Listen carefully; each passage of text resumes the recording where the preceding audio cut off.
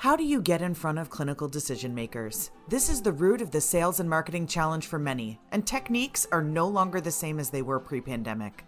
Before COVID, the question was, who is a decision maker? Today, the latest questions revolve about how to deliver information to the end users in a way that does not get lost in the noise. How do you generate the qualified meetings and make the connections needed to have meaningful conversations that generate sales? Learn all this and more during today's episode of the MedTech Business Academy. Welcome back, everybody. Today is time to talk through another episode in the MBA podcast. We're earning our MBAs together here with the MedTech experts. Today, we're going to talk about something that comes up constantly, which is how do you get in front of clinical decision makers? It is the root of the sales and marketing challenge for us in the industry. And I don't know if you know this, but there's some things that have made that a little bit different than, say, 2 or 3 years ago. So we brought together a panel of experts, and we're going to talk about that. But what's the world look like today? What are best practices? What are many practices to do it?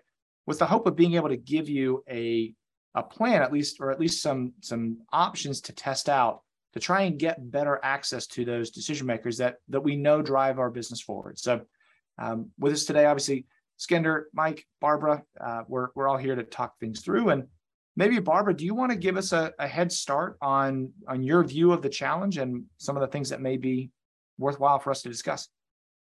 Glad to, Scott. Welcome, everybody. I've been to 10 different professional society organization conferences in various capacities, either in a reverse expo booth or moderating a panel or speaking or trying to learn something new. And that is the question that comes up. Now, it did come up in 2019, 2018, et cetera, because it was still hard to get to who is a decision maker in organizations and where do you hide them and how do we get to them and how do we bring them to the table? It's now so muddied because with COVID, if you haven't noticed, everybody is changing everything. They're rearranging deck chairs. They're rearranging everything about their structures, how they do business, when they do business, who they're doing business with at provider organizations. And my theme throughout our podcast has been, if you're not looking internally within your manufacturer, supplier, distributor, provider roles at what do we need to do differently, but how do you reach those folks? So recent panel last week, I had a couple of guests in front of an audience of probably about 150, 200 people. And that was one of the big questions. And the panelists said to a person that I've got about 30 seconds to review something that isn't coming from within my organization, provider organization, that's a priority. And everybody looks at them like, how do I deal with that? So I think that's a good jumping off point from everyone's perspective here. How does that happen? Mike, Skender, who wants to jump in first? Gonna go for it. No, go ahead, Mike. That's how you know it's a tough question. Like, I've been a sales guy. I've been a business guy for my entire career. And I've always lived by one principle. If you don't have enough people who are to have meaningful conversations with that are interested in talking about your product or service, that's why you don't hit your numbers. That's why you're not making your sales plans. That's why you're not bringing home the commission. That's why you're failing. So ultimately, for me, it's always been the focus. It doesn't matter that it's post-COVID healthcare. If you are in the business of selling things, you need to have qualified meetings every single day with people who have an interest, need, and budget to buy what it is that you're selling. Now, for me, what I've always found is the best way to do that and the most predictable, repeatable, and fastest way to go is to pick up the telephone. And pick up the telephone and call people who you know that you have something to offer. So you know that you can solve one of their biggest problems. You know what their challenges are, and you can frame a conversation. Because for me, nothing beats a meaningful conversation. And so with a meaningful conversation, you can establish rapport, you can establish credibility, you can identify need, you can qualify, you can do all of those things. And that is totally in your wheelhouse, meaning you're in control of that. And so I've always been a proponent of the phone simply because, to me, it's something you can control. It's something that's predictable. It's something that's repeatable. It's something that's scalable. It's something that you can quantify exactly what your cost per lead, cost per ROI is. And it's something that's worked in 47 countries on the businesses that we work with. It's coachable too, right? I mean, you can record a call and then go back and talk to them, be like, hey, tell me about this, or here's how you can do it differently. Yeah. And Scott, that's a great point. One of the things that I love is, you actually script a meaningful conversation. Now, when I say the word script, a lot of people wince and they get like that lemon face, and they think about telemarketers who are calling them at home, reading off a script and sounding like, disingenuous and just sounding like they don't know what they're talking about. That's not what I'm talking about. The way to do this is to formulate a conversation where, just like an actor saying the lines, is that it comes off in your personality with true meaning and true delivery and true ability to respond to questions and answers. And the beautiful part about the phone, Scott, as you mentioned, is that you can record the calls, so you can kind of bake that conversation every single time the same exact way and get consistency in the way that you're being represented, which I would ask people today, go to your salespeople and tell them that, play the role of the customer and have them pitch your service to them. Pick up the phone and have them pitch your service. I think you would be frightened at what they sound like, because they're all winging it. Whereas a professional has a very well planned out call. And by listening to the phone calls, these call recordings, you can coach up and make sure that people, when they get this objection, they can say this response. And so that way you can 100% make sure that you're always being represented and answering the questions the way that you want to be represented.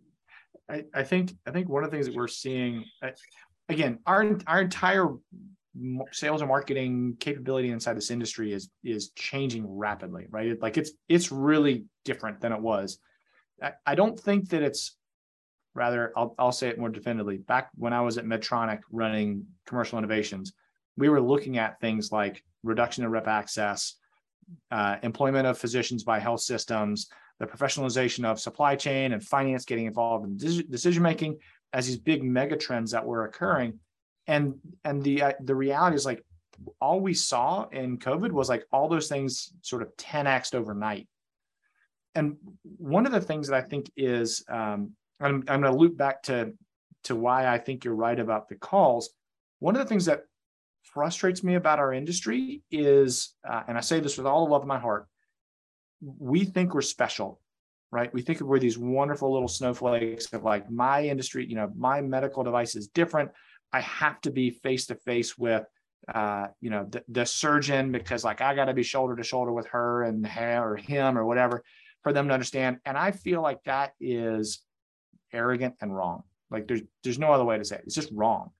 I mean, there's so many other industries that have a technical specificity on par, if not more involved than a medical device, that have actually adopted best practices when it comes to go to market, right? Good marketing strategies, right? Good phone presence, things like that. And I think we're a little insulted or our feelings are hurt that, hey, we're really not that different. And I think that's the reason why people are fighting it, right? Well, building upon that and what Mike said, here's what I think is the challenge. Is the reason why we thought we were special is, even through the last half of the 2010s, we were probably still the only industry where the vast majority of sales openings, the opening of discussion, was still predicated upon a rep starting the discussion. Almost every other industry across commerce, tech, manufacturing, whatever it may be, it started off with a phone call and it's migrated to the web. But in our industry, it was still predicated upon that rep walking in the door of the big building and walking through the halls and trying to initiate discussions. Mm-hmm. And now that is minimized in every aspect, it's just basically a who moved my cheese functionality. It's almost us just trying to capture what every other industry has gone to. Is there has to be another vehicle that allows for that initial onset of a discussion, that initial interest to occur, which is not what's happened here. Yeah. So I was on a live LinkedIn broadcast this morning between 9 and 10 a.m. And you could put in your questions, all that sort of stuff. And the individual giving this presentation got really excited when someone asked sort of a similar question, what we're talking about. And they said, phone call. They said, I spent a long time curating a list of organizations, key contact, and LinkedIn was one of the spaces that they used, in a professional way to kind of gather information. And it was that phone call because most people may not even be answering phones, but you can leave a message. And if you do what Mike says and leave a purposeful message, and then if you're fortunate enough to have an email address that goes along with it, as soon as you hang up, you refer to, here's an email that you'll be getting from me, and I'll be contacting you, let me know what a good time is or whatever. So the phone call was the thing that was sealing deals. Mm-hmm. Yeah. And Barbara, it's interesting that you say that because right now, the data that we're seeing, it's gotten monumentally better. It got worse, because of COVID and all the changes, but now the data's readjusted. And today, you can buy direct dial phone numbers to the decision maker. Right. So which means like if I want to get to the director of nursing or the head of risk management or the OR manager, I can go to Definitive Healthcare or I can go to Zoom Info and I can buy that person's direct phone number. I mean, this is amazing to me. So now I have a direct number to this person. And if I frame a conversation, now that conversation cannot be, which a lot of people are doing, hi, my name's Mike. I have this great medical device that I want to sell you and I want to talk to you about it. That is not going to get you anywhere. But if you frame the conversation like, hi, I'm working with such and such hospital and we help them solve this problem, which I think is something you may be interested in. And it is something that is one of their pain points. And you frame the conversation elegantly, you're able to have this meaningful conversation. And yes, not everybody's sitting by the phone and you're going to have a direct one-to-one call to pick up, but right now it's about a 15-to-1 ratio, meaning you dial the phone 15 times, you're going to get one decision maker on the phone. So now I can have 2 to 3 meaningful conversations per hour. And if I work an 8-hour day, that means I'm talking to 20 to 30 decision makers per day. If I just have a 10% success ratio, I'm putting 2 new opportunities in my pipeline. And let's say my average opportunity is $100,000 per year. That means I'm putting $200,000 a day into my pipeline. Yeah. And that's why the phone, for the folks that are using it, like the big guys, the McKessons and the GEs, who we helped put on the map early on years ago, are crushing it. And why the young companies today who now have this ability to do this are really, really doing well. So I encourage everybody, if you're not using the telephone, it is the fastest way to get predictable and repeatable results. I just had this image of you with like a shrine to Alexander Graham Bell, like come here, Watson, I need you. But Scott, it's funny that you say that because I've been predicting this as well for a long time, and now because of COVID, I think it's going to come true. Is that now everybody's starting to jump on the bandwagon. I mean, I've been banging this drum for 20 years, but now everybody's jumping on the bandwagon. And so what I believe is going to happen is just very similar to what's going on when you enter the hospital, is you're going to have to get credentialed or have a relationship with the hospital in order to be able to even make a phone call to that hospital, because they're just going to get bombarded just like they did in the the B2C market where there's that do not call list. So right now is the opportunity for everybody to at least develop the relationship to be having conversations, so you won't be blocked out when they do put this legislation, which has to be coming. That's number one. Number two is, you know, as people are coming in, I love the phone. I think it's a great mechanism right now, but I'm also a realist that the best leads, right? That's a proactive way to get a lead, which I love. Yeah. But the best lead is when somebody raises their hand and says, I'm interested, without you soliciting them. And that's why the powerful things that, Skender, you're doing with your organization, with the webinars, and Scott, what you're doing with your organization with the digital is so powerful, because that's where somebody now says, hey, I'm interested, and they call you and they like you because they've been exposed to your content. Yeah. I thank you. Yes, and I agree with you wholeheartedly. I would say one of the fallacies that I think we all carry with us is that our prospects are not interested in whatever we have, right? And so I think there's this inherent feeling of like, I got to chase them down. I've got to like convince them to spend time with me. And the reality is that that's the wrong way to think about it. If we have something that has value and meaning for and will help someone do their job better, people inherently want to know what that stuff is. So it's not a matter of like, do I need to chase people down? It's more a matter of making sure that you're presenting yourself quickly to the point around what are the value propositions for that customer. But, it comes back to my earlier point, Scott, on that is there's so many bad habits because we've been spoiled, right? Before I talked about how all sales calls started with a person as opposed to technology, which is the reverse, right? Yep. In that same regard today, part of the challenge is that I can recall my first sales call where I went out with as a trainee alongside a senior sales rep, and they said, watch this. And we were able to schedule a sales meeting, and they opened the proverbial bag, physical bag of product, and they just basically went through each sheet of the bag, right? And whether the person was interested or not, they still afforded us the time to do that.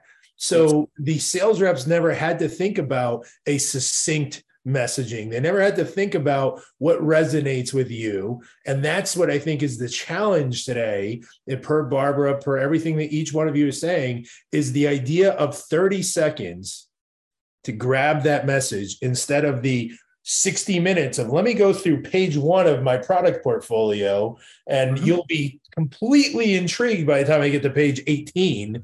That doesn't happen. And I think that's part of the reset of the focal group focus for our really cohort of salespeople. Yeah. Because here's another thing that happens is, and this happens every single day, every conversation I have when I'm on virtual committee meetings or talking to colleagues or doing a variety of things, is somebody says, hey, I just ran across a product or a service that's doing X.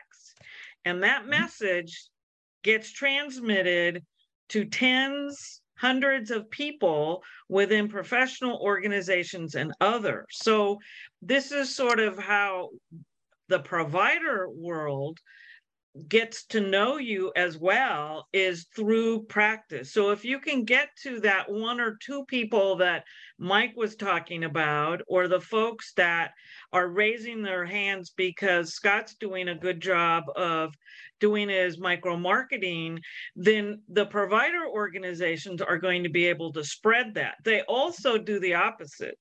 If someone onboards something and has a bad experience, but they're not treated very well, or how come they're not calling me, or whatever, it's like tenfold in the wrong direction. Barbara, one of the things that I think that you do from the outset is something that really needs to be folded into what I do, what Skender does, and what Scott does. And that is, there's a lot of people out there, we're all promoting our stuff. So everybody's on social media. I mean, it's free, for God's sakes. I mean, you could be on Facebook, Instagram, LinkedIn, it's free.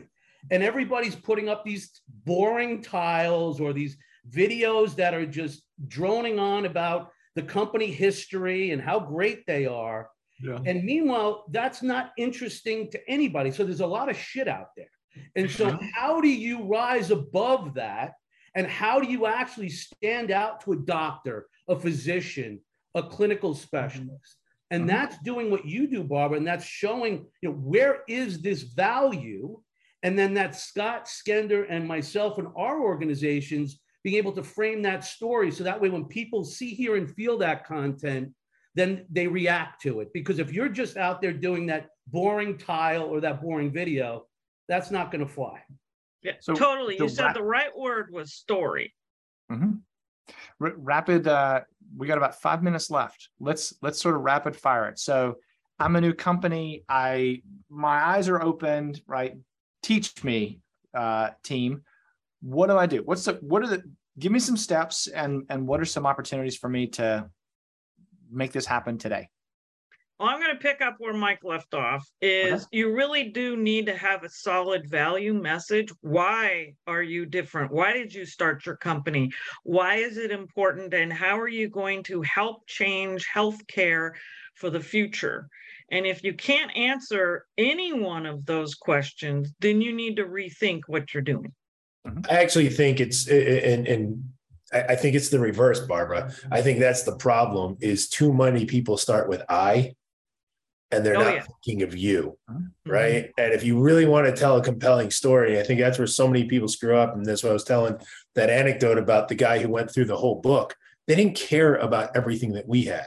Really, it could have been one product. And if he did his homework, and if everybody does their homework, right? There's so much information and news around us about all the challenges, supply issues, labor issues, et cetera. Just pay attention and start your discussion with, I don't know if this is happening to you, but I'm reading amongst your cohort that this is the main challenge that's being experienced. And if it is an issue for you, here's why we're here today, because I think I've got something for you. Start with you, not I.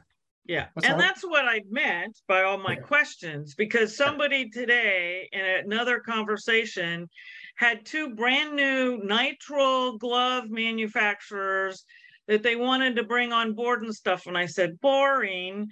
I said, it's not the problem anymore. So people are trying to fix an old problem rather than what's the current problem. And don't just think because you thought about something over drinks with someone else, and this is really a great idea, is it really solving a problem that people really have?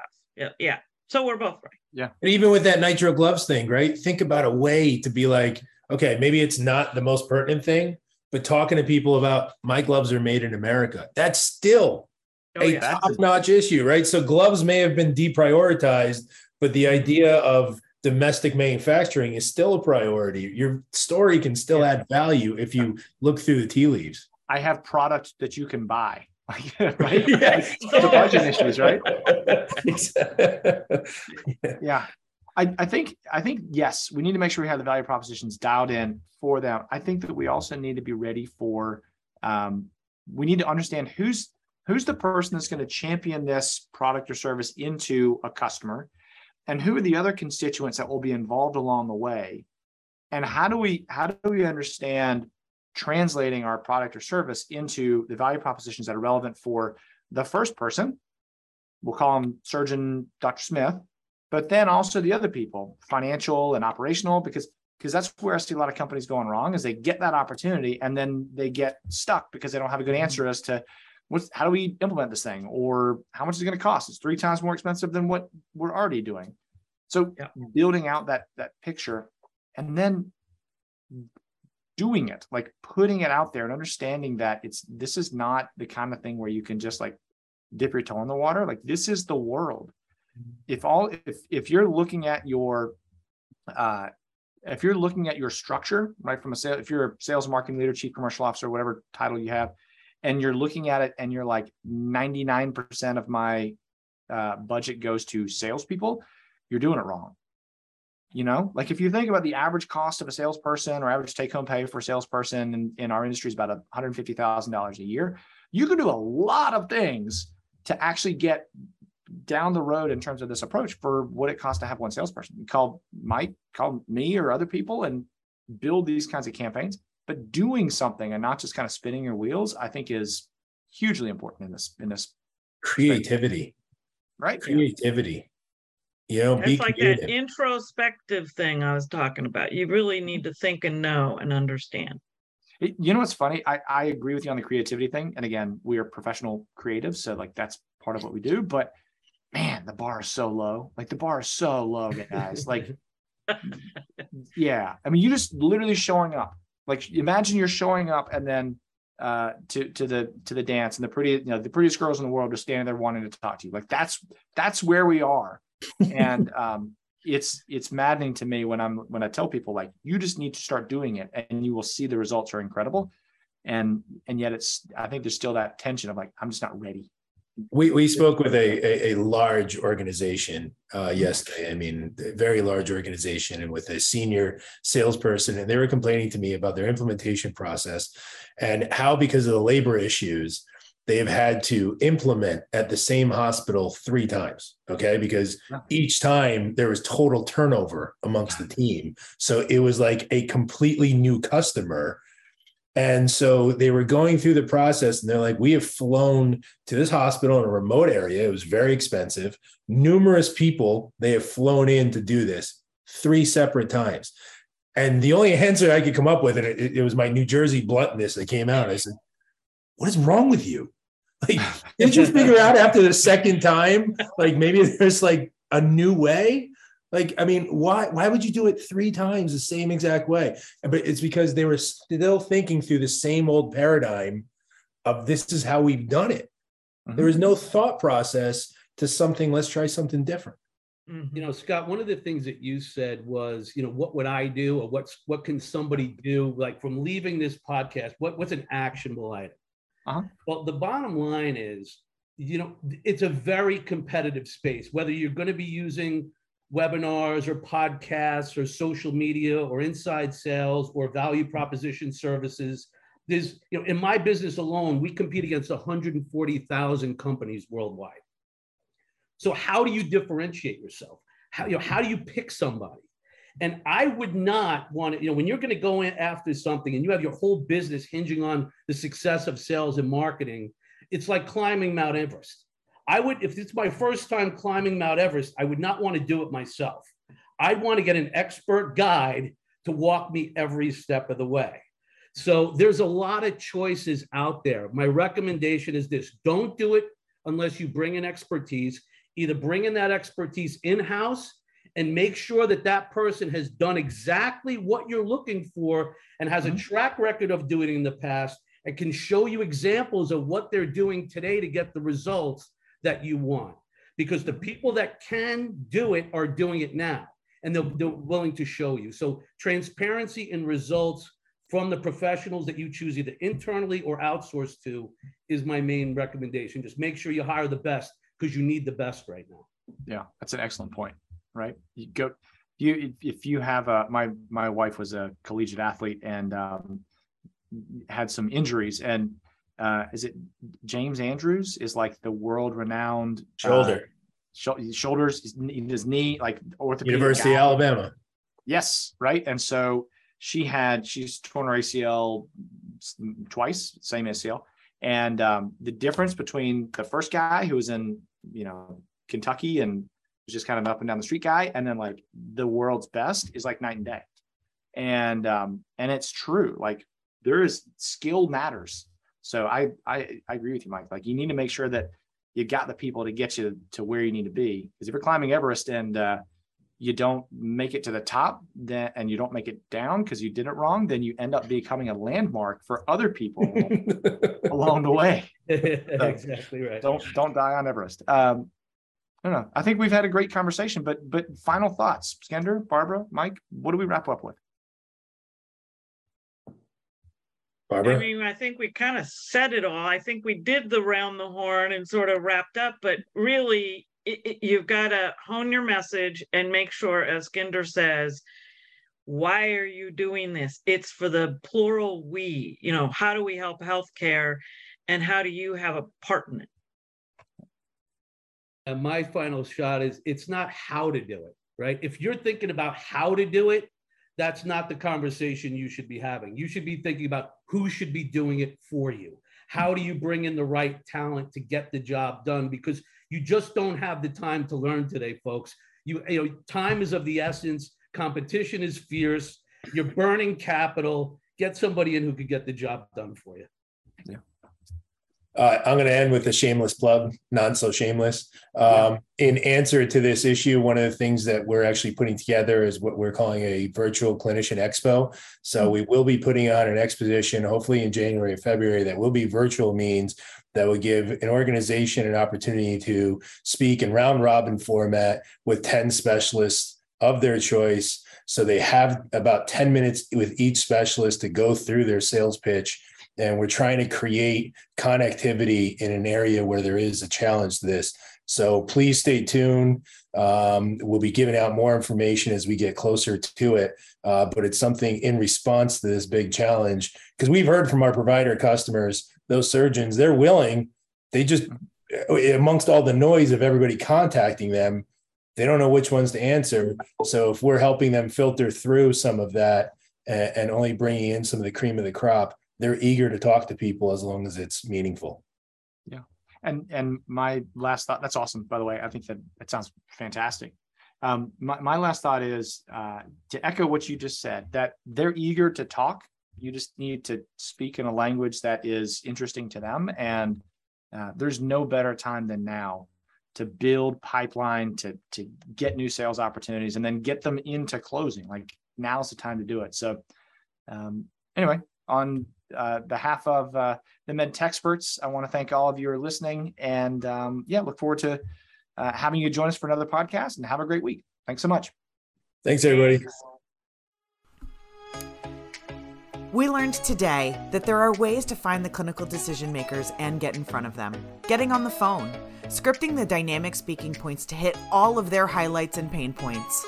Learn from this by recording the call and coaching yourself in reverse, breaking down the plays to increase consistency and review for weakness to make sure that you are answering the questions how you need to in order to make the conversion.